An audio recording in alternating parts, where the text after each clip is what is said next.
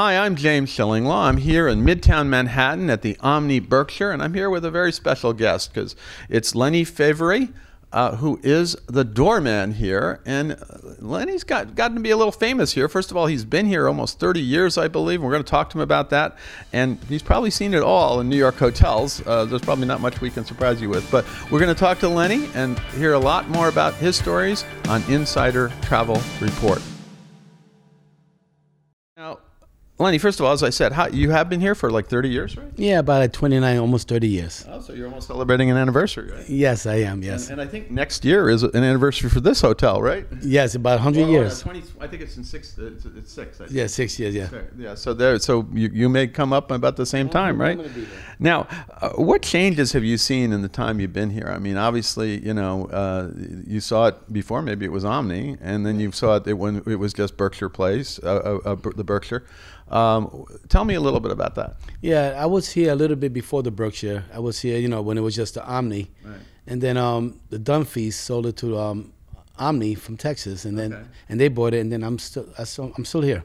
Yeah, so you've seen it all, and the ownership changes, and you got through COVID, right? Yeah, I've been through a lot of general managers, a lot of hotel guests. I've seen it all. Do you find that some guests do return a lot?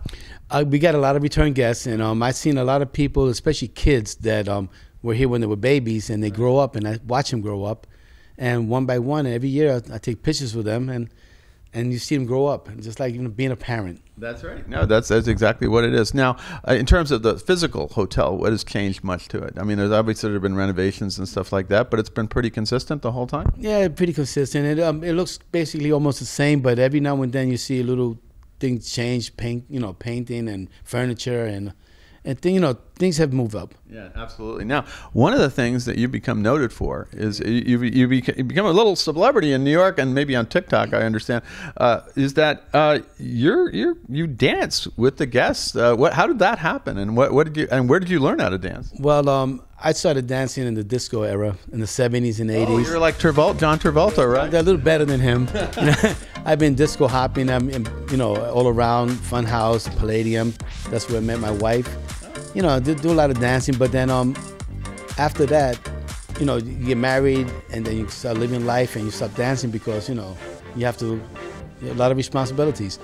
But when the hotel came and when we had the COVID started, I was kind of bored, and my son started saying, "Daddy, do some TikToks." I said, "Nah, it's not." You said, "What's TikTok?" Right? I said, "Nah, I know what it was, but it wasn't for me, so let me do a couple of TikToks." One by one, before you know it, I started doing 100 TikToks. And then that's when NBC saw my TikTok and asked me to audition for this new show called Dancing with Myself. Really? And I told them, look, I'm not a dancer. I just do a little dance here and there. And before you know it, I'm in front of millions of people dancing on stage, and just for Shakira and Nick Jonas. Really? And how far did you get in the competition? It was 6 rounds. I got through 4 rounds. But it was good because, I was dancing against a lot of good people.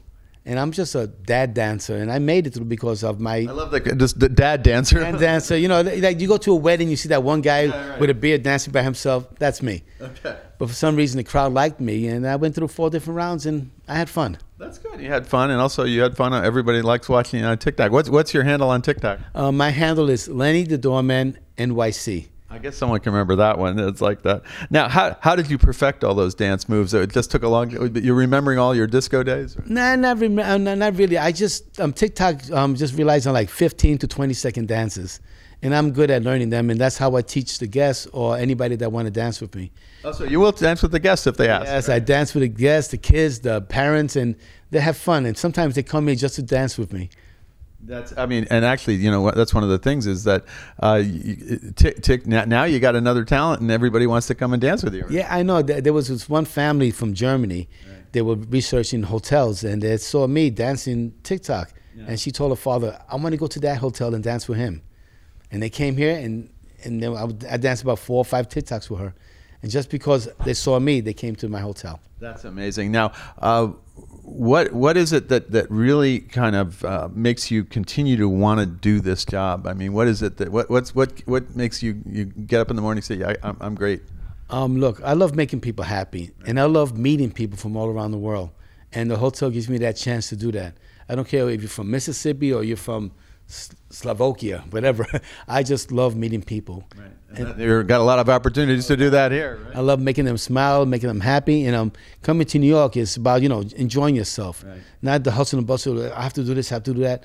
But I make it easier for people when they come here. I'm sure. And now you got the TikTok dance and everything else. It's the fun. I mean, I don't dance the whole 8-hour shift. Every now and then I put a little music on and I'm dancing, and it's fun. Well, it should be. I mean, you inject some fun in the whole experience, and that's the right way to do it. Now, would you say, now we've gone through 2.5, 3 years of COVID, is New York back now? New York is back. New York back is fun. I see it in the streets. I see it in people's eyes. And I see the flow of people walking back and forth. And I also see a lot of Europeans. When you see them come back, it's back. That's amazing. Yeah, and that is, a lot of the Europe market is back here. They came back strong. Domestic travel is back strong, and New York Midtown is back strong. So it's all fantastic. And I think hopefully we're going to have a few clips of your TikTok to intersperse in this video to show everybody what it's all about. And if we can't, you got to come down to the Omni Berkshire, meet Lenny, and maybe do a dance with him, right? That's it. Just come and see me, and I'll be in the front door. I'm off Tuesdays and Wednesdays, but come with me, and I'll teach you how to TikTok, and we'll have a good time. Excellent. Well, Lenny, I want to thank you for talking with us. And great to hear you found something fun to do, just post-COVID, and really get a name for yourself and also for this hotel. So come on down, see Lenny, and you'll have fun. I'm James Shillinglaw, and this is Insider Travel Report.